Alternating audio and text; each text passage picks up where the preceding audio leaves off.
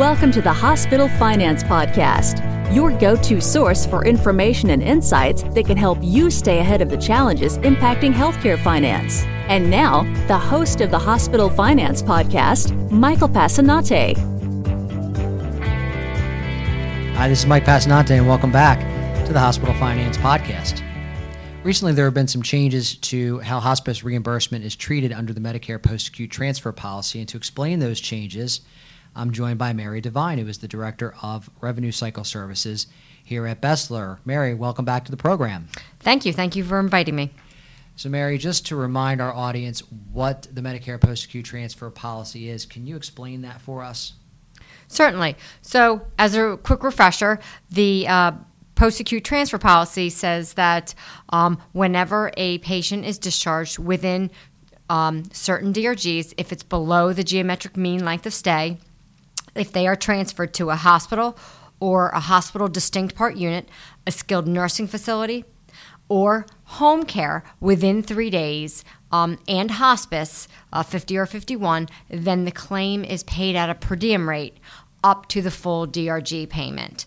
And if it is above the geometric mean length of stay, it will not be impacted by the rule. Thanks, Mary.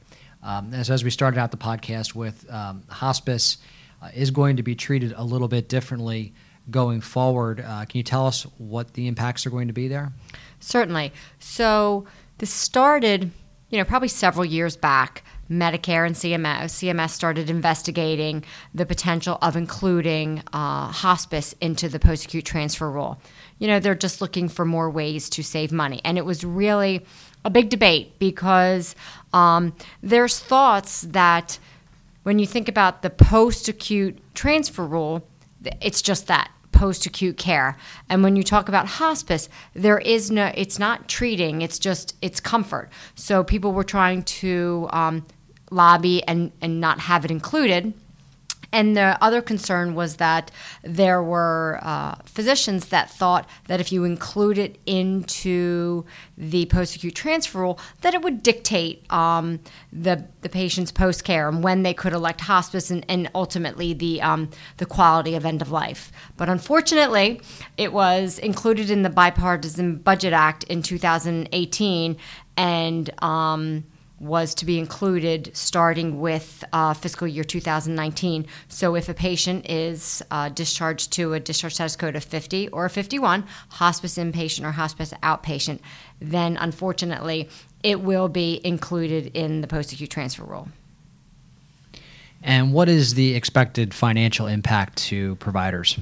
Well, it is expected to be a huge impact to CMS and from a savings perspective. So it's roughly estimated to be about $540 million to CMS from a savings perspective. Now, of course, that savings means that that's going to impact providers. And depending on your volume, but it could be on an average $200,000 in reimbursement that you will be losing as a hospital.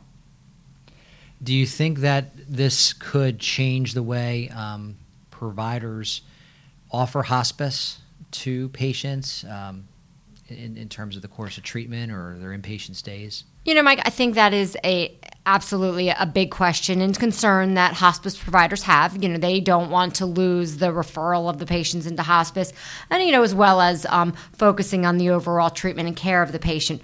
But I think if you dug deep into some of the numbers, there aren't a lot of hospice transfers that are below the geometric mean length of stay. So, although it's $200,000, I don't think that it will impact whether a physician transfers a patient into hospice or not.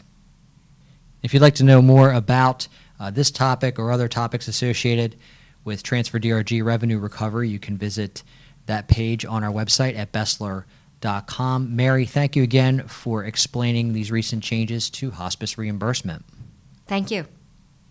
If you enjoy the Hospital Finance Podcast, please head up to iTunes to subscribe and leave us a positive review. This concludes today's episode of the Hospital Finance Podcast.